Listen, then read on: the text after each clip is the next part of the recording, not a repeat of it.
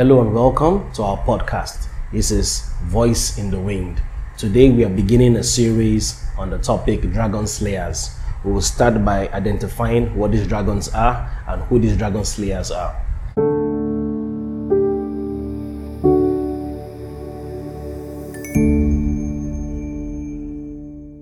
The origin of this topic actually comes from a prophetic word we received during one of our prayer summits. We have this prayer summit every last Saturday of the month, every month. And while we were praying, one of us, a disciple of mine, got a prophetic word, and as I was getting the prophetic word, I was getting the interpretation, and we had this prophetic banter, so to say. The prophetic word came, the Lord says, new sets of dragons are released into the earth and into Nigeria in particular, and the Lord is saying, raise me dragon slayers. As the word was going forth, the Lord began to inspire me to understand that there are three kinds of dragons being released in this season, and that there is a particular sword given to us as dragon slayers to deal with them.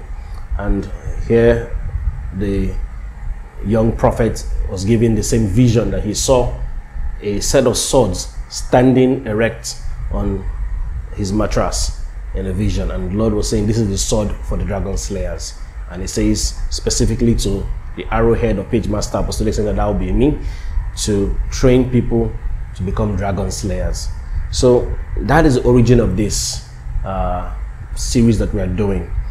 I will share the prophetic interpretation as we go on, and scriptural and biblical patterns and instructions that we can use to ensure that this word comes to pass in our life, that you and I can become effective and powerful dragon slayers. So our focal scripture will be Revelation chapter 12.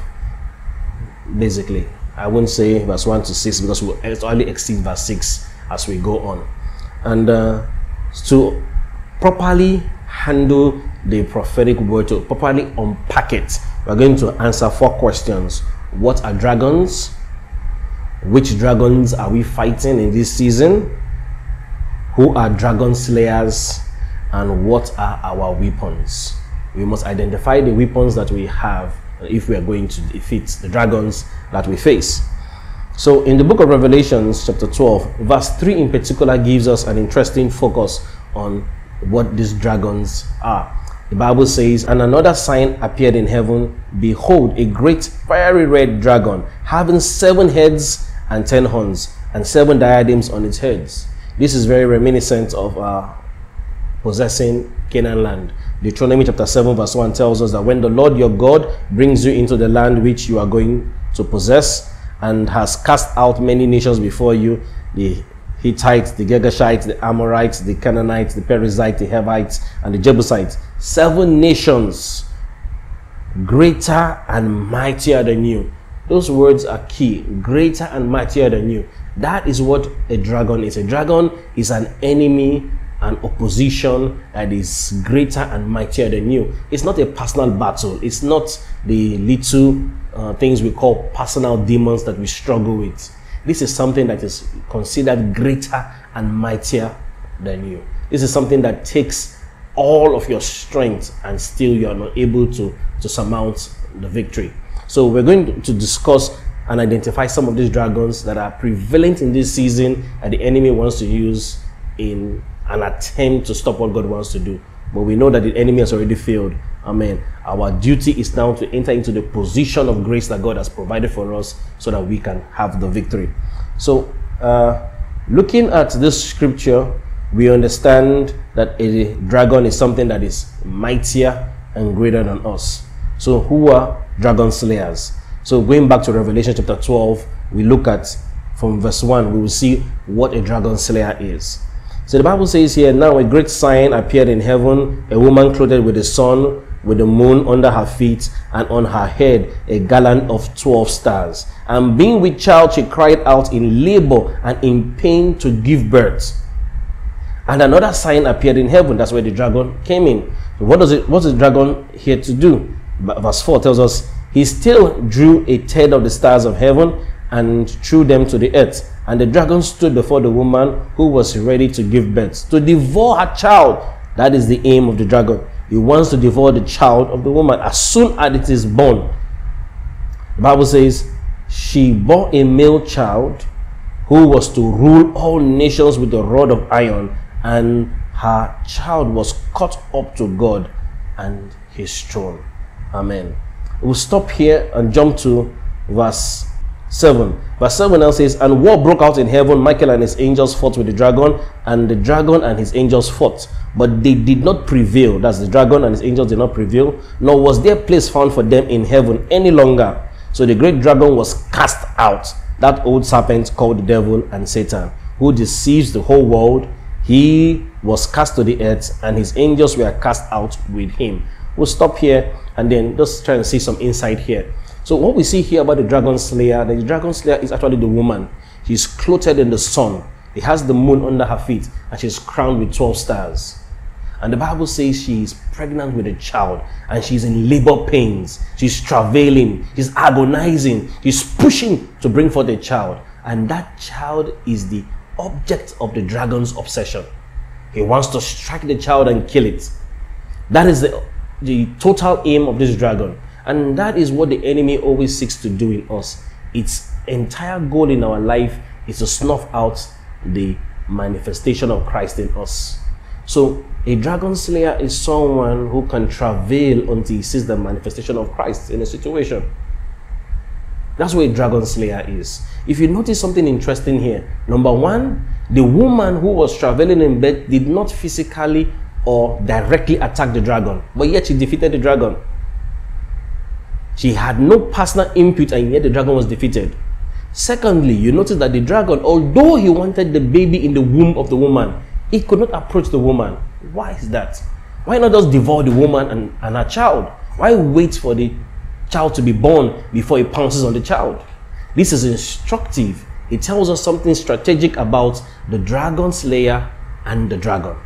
So what do we see about the dragon and the dragon slayer? Why is the dragon not attacking? Number one, the woman is clothed in the sun. That glory is untouchable. The enemy can't touch it. But as for the woman, because she's travailing to give birth to that child, that sacred child, all of heaven's resources is released to her aid. If you're going to become a dragon slayer, you must learn what it means to travail in prayer. That is the core of a dragon slayer. I call it the posture of a dragon slayer. The book of Galatians chapter 4 verse 19 tells us what it means to travail. Paul was speaking there. He says, my children, in whom I am again in birth pangs, in travails, until what? Christ is formed in you. Remember, the woman was in travails for a child to be born, who will rule the nations with a rod of iron. Of course, that child is Jesus Christ. And here Paul is saying the same thing. He is in travails for the church in Galatia, that Christ may be formed in them. It's that prayer and labor, that energy that is expended as we are pursuing the return of Christ, as we are pursuing the revelation of Christ and the manifestation of Christ. If you're not doing that in the place of prayer, you've not yet become a dragon slayer. A dragon slayer doesn't pay lip service to the thing of prayer. It's not that kind of prayer where you just say, oh Father, I thank you, in Jesus' name, amen. No, there is a bursting forth of sweat. Before Christ went to Calvary at Gethsemane, he was sweating while praying because he was in agony. Those are the travails of prayer. We see the same story repeated in Colossians 4:12. Paul was talking about a prayer warrior named Epaphras, who is one of you, a bond servant of Christ. He greets you, always laboring fervently for you in prayers. Look at the word labor. That is bed pangs again. When the woman is in labor pain, he is laboring fervently in prayers. Why is he laboring that way? That you may stand perfect and complete in all the will of God. And that is the posture of a dragon slayer. A dragon slayer is that person who travails and births. I will not share a testimony in confirmation of this thought. I remember some time ago, one of my disciples shared with us a travail she was having. She had cysts in her breast, and there was fear of cancer. There was fear of growth of some kind. She went to the doctor to extract it out, and it reoccurred again. And then we prayed, and it reoccurred after the prayer. And then I realized this is not a thing for just praying a prayer of agreement, the prayer of travail. And I went all night praying, going from hour to hour praying to ensure just one thing, that this cyst disappears and never reoccurs again. And to the glory of God, it's been almost a year now. It has never reoccurred. The Lord took it out and it never reoccurred. That is the glory of God. That is what it means to travail in birth until Christ is formed. That is the posture of a dragon warrior. As we go on now in this series, we'll talk about more parallels that this dragon represents and more of the weapons that we use in fighting this dragon. Until next time, keep the fire burning. In Jesus' name, amen.